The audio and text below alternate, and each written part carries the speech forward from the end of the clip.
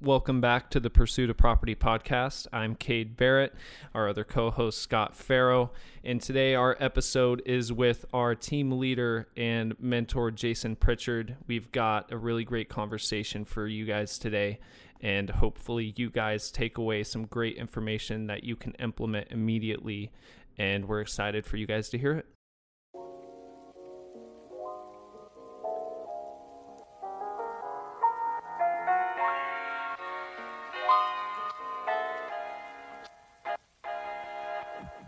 All right, Jason, thanks for joining us, man. Thank you guys for having me.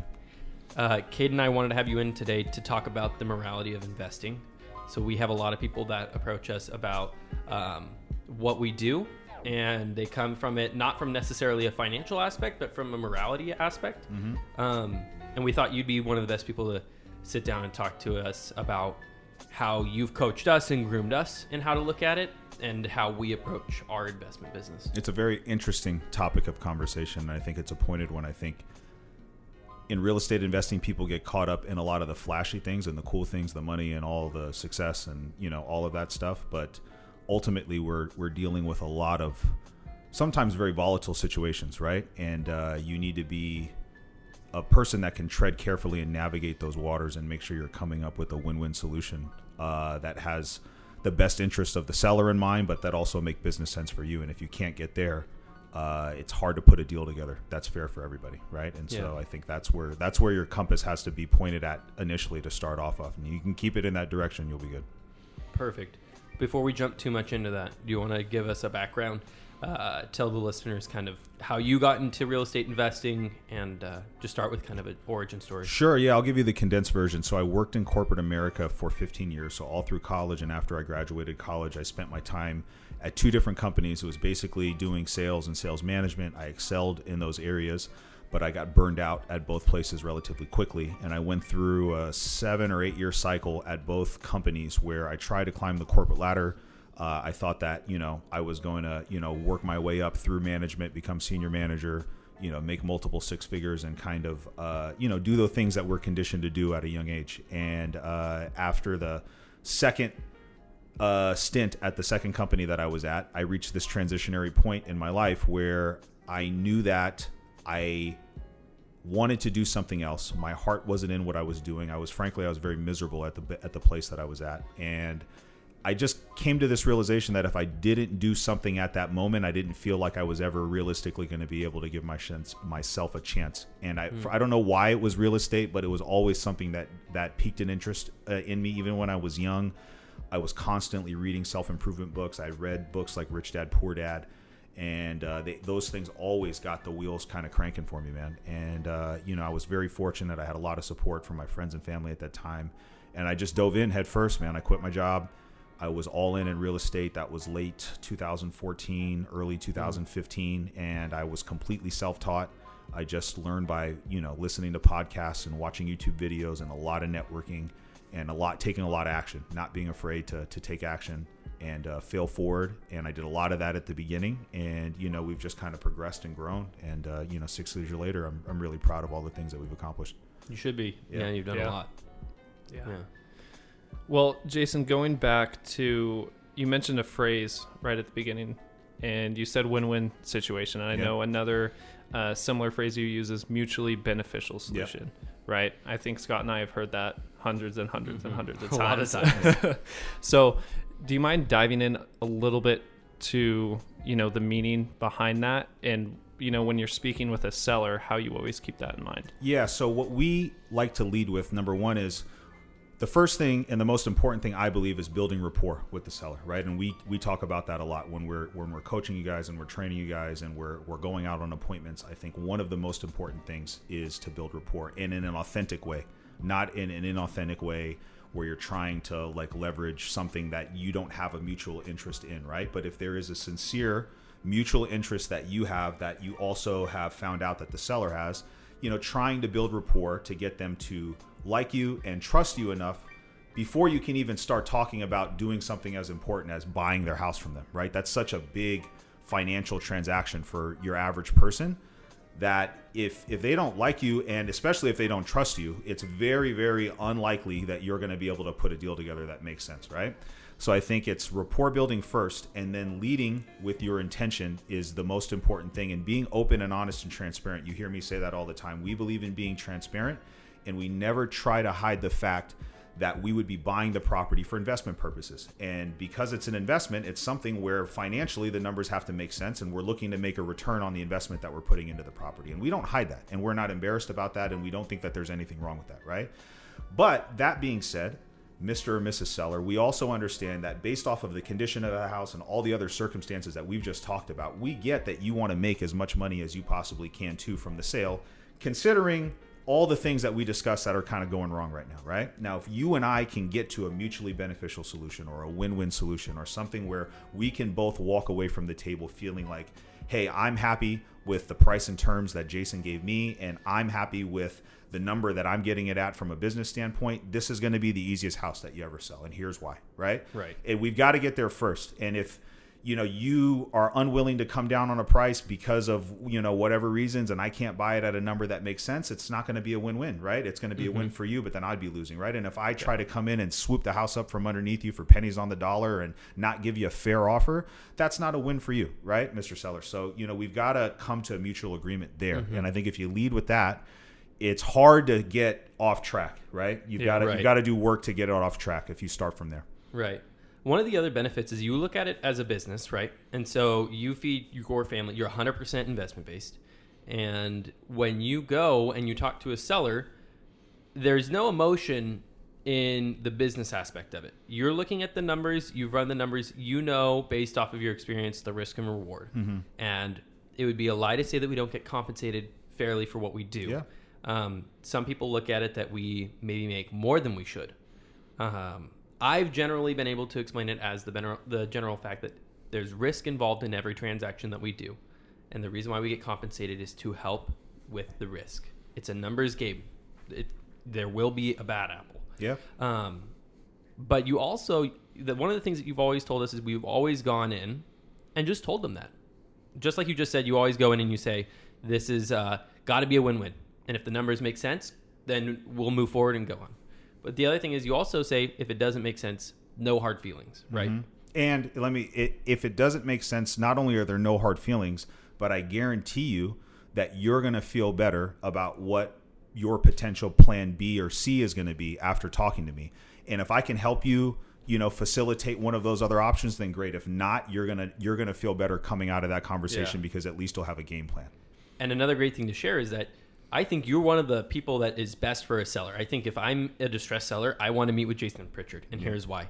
Because if you come to me with an offer and the offer doesn't make sense with what you offered me, I have found that, and I've seen it firsthand, you're the person that is first to refer you to somebody else who might have another option. And I've seen that with you giving other people deals. I've seen you give sellers all of the needs that they need to solve the problem. And I've also seen you completely move on and make zero profit, and that by doing a good deed, you're not losing anything. Yeah, it always gets paid back, and I do think you brought up a good point earlier regarding the amount of risk that the investor takes. And I think one thing that people don't take into account is that every single person that's involved in the transaction gets paid their money first before the investor does. Right? And so let's unpack that, right? So right off the top, the seller, the person that sells the house is the first person to walk away with the money, right? So they get paid, right? And then there's so many people that have their fingerprints on a deal that an investor brings to the table, and all of those people are getting paid, right? So just right off the top of my head, you've got the escrow officer that's facilitating the transaction. You've got the contractor and all the subcontractors that are doing the work and getting paid regardless whether the house sells or not, right? You've got the insurance agent, you've got the cleaning lady, you've got the yard guy, you've got the real estate agent, you've got the photographer that goes and takes the pictures, you've got the handyman that comes and does all the work, you've got the pest company, you've got the home inspector. Everybody is guaranteed payment except for the investor, right? So not only are they taking like all the risk, right? Like the majority of the risk are taking pretty much all of it, right? And they have to wait to get their portion of the pie. And so I believe that it's fair for them to get the lion's share of the profit at the end. That's just how I think. Yeah, and you also, as the investor, you manage all of the thousands of details of actually flipping a home. I mean, you might not be managing the subcontractors. You might not be managing the real estate agent's independent tasks, but ultimately you're coordinating the skill set of a whole bunch of different people in helping a specific task get done. So yeah, I 100% agree. Yeah. And especially in a lot of your deals too, when you are being trusted with other people's money in order to fund the deal too. Yeah. I think that's a big part of it. Yeah, the lender too. was somebody that I didn't mention, but we leverage pretty much all funds from private lenders. That's where we raise our money to do our deals. And it's something that I take very, very serious. Yeah. Like for me, I have never been in a position where I've never paid my lender back in full, even on money, on deals where I've lost money. And, I haven't lost money in a lot of deals, but I have had a few deals where I've lost a significant amount of money, and I never went back to my lender and said, oh, hey, you know what? I took a $30,000 loss on this one. Mm-hmm. Can we renegotiate the interest that you got paid? Right. I just took my medicine and went on with about my day because I know that I'm going to need to work with them in the future in order to do that. And renegotiating, deals that you made with somebody because the deal didn't work out for you is not the best way to facilitate that. Yeah.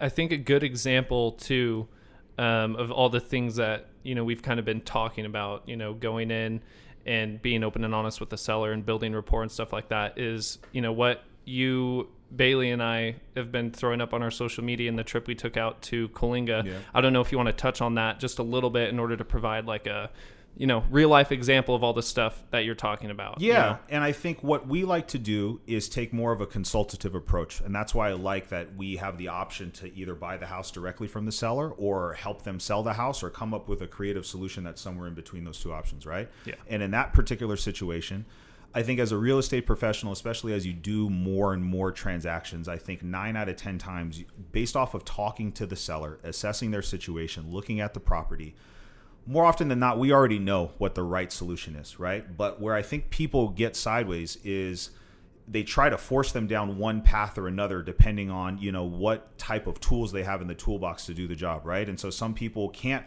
make an option to sell the house and they just try to force them down, like, let me buy it for you for a big discount, right? Mm-hmm. And that may not be the right thing, right? And so the Coalinga thing that you brought up, it was a situation where for a lot of different reasons, just based off of the condition of the property, and we don't need to get too far in the weeds with, the condition, but it was in bad shape. The seller lived out of the area. They lived out of state, actually, right? She was an older seller. And just for a lot of different reasons, it didn't really make sense. And she didn't want us to help list it on the open market. Yeah. She was looking for a quick, easy, convenient transaction and somebody that was willing to pay her a fair price considering the condition of the property and all the other surrounding circumstances, right? And when you lead with that, it makes it very easy because it's a non-pressure situation when you're having this talk. Mm-hmm. So that's what I like about doing that, because we've all been in environments where we've dealt with salespeople where their only tactic is they just put the screws to you. You know what I mean? And that's the only way that they can get to where they want to go is just by sheer force. And nobody likes that. Nobody likes to go to a car lot and get like hammered by the car salesman. You know what I mean? And I think yes. So I think a true sales professional, not a salesperson, but a true sales professional is a master at effective communication and can make a seller or a prospect or a lead or whatever you want to call it. You can make them, you can see all the options, know what the best option is for them, present the options in a way where the seller is making the decision, but they're guided in a way that isn't manipulative. It's based off of what's best for them, right? I'm the professional in this situation. And that's what we forget sometimes. When we go in, we've done hundreds and hundreds of transactions. I've done hundreds of transactions. Right. And so I've been involved in so many of these deals. We need to be the one that's kind of quarterbacking this deal right here, right? Yeah. And the sellers are coming to us because they need a resource and they need somebody that's going to come in and take charge. But you need to do it in a way where you're guiding them and consulting them, right? And you're doing it in a way that's keeping their best interest in mind, considering everything that's happening. One of the phrases that Brian McCurry, who's been on the podcast, uses is guide, lead, and protect. And I really like that. Yeah, because nice. how what we do is exactly that. We guide them in understanding what their options are. We let them pick that option. Then we lead them through the actual path of getting that done. And the whole time we're trying to protect them from any outside issues that could prop up. What if this happens? Or what if that happens? And it helps because, like you just said, as a professional, we see it on a daily basis. In the same way you go to a doctor when you have a problem, you want to talk to a real estate consultant when it comes to the time when you have a problem with your real estate portfolio. It's interesting. One of the things I wanted to ask you about is right at the start, you started by saying a lot of people get into the business because the flashy things, the money, the lifestyle, kind of like the clout. Yeah. You're a pretty humble dude. You pretty much have stayed the same since when you started, as far as I can see. Yeah. I'm curious. I mean, like from a moral level, what are you doing on a daily basis or even a weekly basis and a yearly basis to help keep yourself in check and making sure that you're coming from the right place? I think for me, I'm at a point in my life. I just turned 39, and I've dealt with a lot of adversity in my life. And there was a lot of adversity that I experienced in my personal life prior to getting into real estate. And I think it's dealing with the difficult times and learning when, you know, the chips are all the way down and you've kind of hit rock bottom. If you can find it within yourself to dig yourself out of that hole and come out of it and become a better person and take those lessons and learn and actually apply them. To me, I think that's really the biggest thing, right? And so I think for guys like you that are maybe a little bit younger and maybe haven't dealt with those life experiences, you've got to tap into people like me that have done it and use our guidance and our mentorship as kind of a guiding light. So when we see you kind of steering off path, it's the only reason why we give you correction is because we know where that path goes, right? Yeah. You know, and so we know like, hey, sometimes you got to learn the hard way, and that's part of it too. But then everything doesn't always have to be hard, right? And sometimes we can learn the easy way. And we can just learn from somebody that's been there and done that, man. And I'm a very big believer in not reinventing the wheel and just modeling successful behavior from people that are operating and performing at a world-class level. And I think if you can just do those habits, implement structure in your life, find a daily routine and start your day and end your day with structure and habits that keep you focused and intentional on what your goals are, it's much more likely that you're going to get to the path that you want to go down. Yeah, that's good stuff. I know, and going back to what we were talking about before, you used a phrase that I think is a really big takeaway for everybody listening to, is taking like a consultative approach, not a sales approach. Yeah. And I just think that's really big, especially when you're talking with potential sellers who may or may not, you know, have emotional attachments to the property, are going through, you know, personal stuff in their own lives. And I think, how do you keep and implement that consultative approach, especially when you know that this is how you're feeding your family, you know, and not get too salesy? How do you not get sucked into the money? So the hard part at the beginning is that, and you guys are kind of at different stages, which is interesting. Like, Cade, you're kind of just starting out. Yeah. Scott, you've recently found some success and you're building your momentum very quickly. And I think the way that you're able to come from a consultative approach and an aspect where it's not about the money or about having to close the deal or whatever is, number one, you get your business to the point where it's predictable enough where whether you buy the house or not is irrelevant. You know what I mean? That's number one. You'll feed your family no matter what. So that's my, like, whether I go into an appointment and I buy this house is to me completely and totally irrelevant, because I'm going to buy 4 or 5 houses this month regardless, because my business has been established and it's at a point now where I've got years of a track record that I know and that I'm confident that that's going to happen. So I'm not projecting desperation. I'm not projecting fear or uncertainty when I go there. One of the things we always talk about is projecting confidence. You always have to project confidence, and sellers are looking for that. So if they go and they realize, like, Jason isn't talking to me with commission breath, that's what they call it in our business, right? Like they get, like, you're just projecting desperation that you have to do the deal. And that's very difficult at the beginning, because at the beginning you're not doing a lot of deals. And it's natural to, when you get that appointment and you go out there, like, you're like, okay, we got to make this happen, because I just made 1,000 phone calls and I wasn't able to set an appointment, and I finally got this one, and we've got to get, you know, sometimes people take a square peg and they try to put it in the round hole, especially if they try to force deals. And what I like about real estate is it's very simple. If you follow a formula, and if the deal doesn't match this formula, then you disqualify it, and it's very easy. And you don't necessarily just leave it and never come back to it, but it's just the timing isn't right there in that moment, right? And it's putting your place there mentally if you haven't had the experience, but a lot of it comes with experience, and a lot of it just comes in believing and trusting in the process and knowing that it's not about the outcome. Whether I get a contract signed or not is irrelevant. The important thing is that I was struggling with my calls and getting appointments. Now I'm going on more appointments. I'm happy with the fact that I'm going on more appointments. And as long as I go and I make more offers, I'll eventually get an offer accepted. Yeah. Right. And so that's how you deal with that at the beginning until you get to the point where you've actually seen the results. And that's, you don't have to operate on faith anymore. You can operate off actual tangible, like, you know, you've done it. It's been there. You've done that. I'll speak to that. So, Jay, can we talk about when you first met me? I had no background in real estate, Yeah. and you guys pretty much coached me from the ground up. And one of the big things that you and I talked about that was stopping me, I was setting a lot of appointments at the start. I was calling a lot. I was doing good on the phone, getting the appointment. No, I wasn't converting. One of the things that we talked about was that I had that exact thing. I felt that every appointment I went on, I needed to close. Yeah. And it pushed people away. Yeah. Now that I've let that go a lot, and now that I've found some success and I've gotten to the point where I trust that if this doesn't happen, I'm still going to have 3 closings this month, and I'm not going to have to go live on the street. Yeah. And that's a great feeling to have. What was the big thing that you and I have always talked about when it comes to being able to let that go? There was something that I did. I'll give you a hint. Go ahead. It made me work in the evenings. Oh, you got another job. Yeah. Yeah. One of the things we talked about was by getting that second job, I humbled myself by putting myself in a spot where I knew that I had income.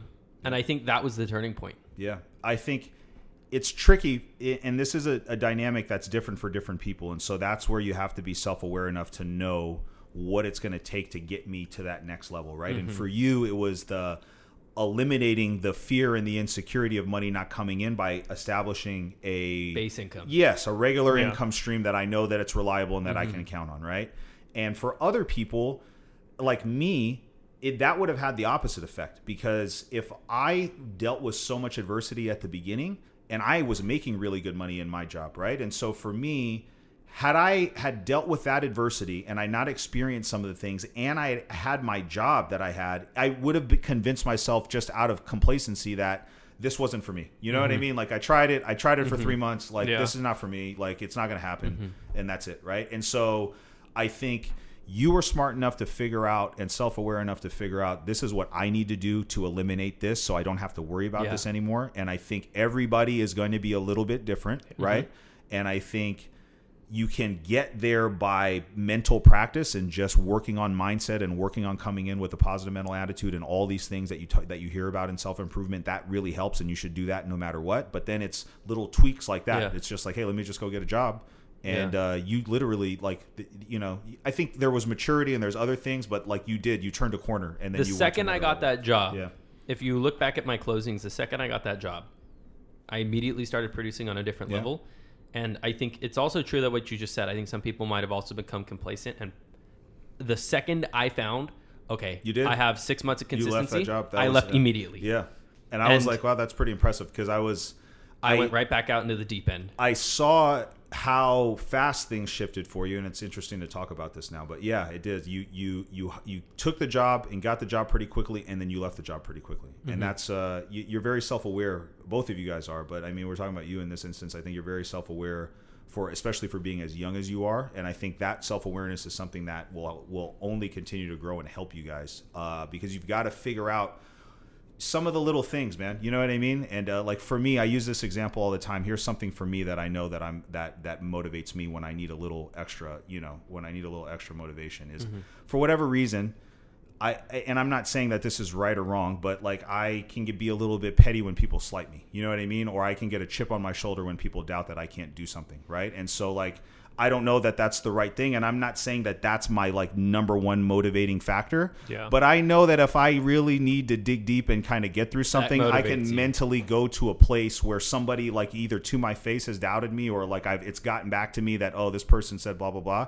And for whatever reason, like I can find 3 more gears and just go, because that's just how I'm wired, dude. And so I think everybody has to kind of find out what those little those are like little hacks that you have internally that you can just, I need to push this button and I need to go to another level really quick and just push through these 3 hours of work.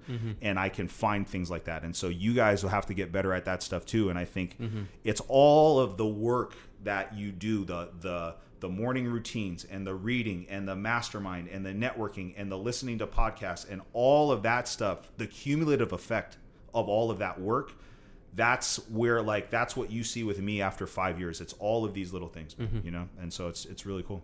Yeah. And you're a big proponent of mindset, right? That's something you've instilled in all of us, everyone on the team, especially, ever since we first started. Yeah. Right. It's another one of those things that we hear from you consistently. What I will say to you guys is it's more important, and nobody on our team invests more time in cultivating the right mindset than I do. And it's more important than even learning about like how to operate and navigate a real estate transaction, because just being in the office for 8 hours a day, you're going to get the reps on the real estate side, right? So it's good to become a master at your craft. So then if there's like one thing that you really need to work on, that's okay. But the thing that separates successful people from people that are not successful, in my opinion, is whether or not you can keep your head screwed on straight every single day, right? And getting to the point of self-mastery that when something bad happens in your life, you're able to process it in a healthy way and not let it totally derail whatever it is that you're supposed to do that day. And even if you're not really feeling up to it, you still show up when you're supposed to show up. You still make the calls when you're supposed to make the calls. Yeah. You still do all of the stuff that all the revenue generating activities that we talk about. You still do it whether you want to do it or not. And doing that creates consistency. Creating consistency will create longevity in your life and your career. And it also gives you the predictability that you're looking for, so your business isn't constantly, in peaks and valleys and these different, ups and downs, which so many people deal with, right? And do you think that was probably your biggest mindset change that it has propelled your success? I mean, there's a couple of different things. I think surrounding myself with people that, were doing what I wanted to do, or even better, like were doing the things that would hold me accountable, right? I think it's that thing, but I think it's such an important thing to me that, developing it, because we don't understand like how bad we've been conditioned for negative thought, negative self-talk, negative programming, all of these things that have, lifetimes of like all these things that are bad habits that we have. And you've really got to go in and rewire your brain in a sense to get your mind focused and thinking on the things that are really important. And I know something you've shared with me personally is that shift doesn't happen overnight, right? No. It's, days and days, years and years, months. It's repetition. And then it's not the analogy you use. It's not a light switch, right? It's not a light switch. It's a dimmer switch. It's a dimmer switch. So exactly. You don't just turn the light on and then all of a sudden it's like, oh wow, now I see the light, right? It's slowly over years. You kind of gradually like are raising the switch, and it starts to become a little bit brighter and a little bit bright. And then 5 years later, you're like, oh wow, now this is why you do all this, right? Yeah. And most people are wired for instant gratification, so they don't have the patience and the mindset to be in it for the actual long haul. So they give up too quickly to not be able to like reap all the fruits of their harvest, right? So, yeah. Question: a lot of people read on mindset, since we're talking about it. Mm-hmm. Like I've read a lot on mindset. I've watched a whole bunch of YouTube and listened to podcasts and all that. But one of the things that I've also learned is sometimes I over educate and I don't implement enough. Sure. Can you just give one Here's or two a tip. good tips? Yes. Okay. So this is what I would say is some people are serial readers, and I mean they just bounce from topic to topic to book, and I get people like, what are your favorite books and what is this and that and the other thing? And what I have found has worked for me is instead of like going and jumping all across the board of, hey, now I'm going to read a book on business, and then I'm going to read the autobiography on Elon Musk, and then I'm going to read a book on Think and Grow Rich, and then I'm going to read something on real estate investing, and you're like literally bouncing all over the board, right?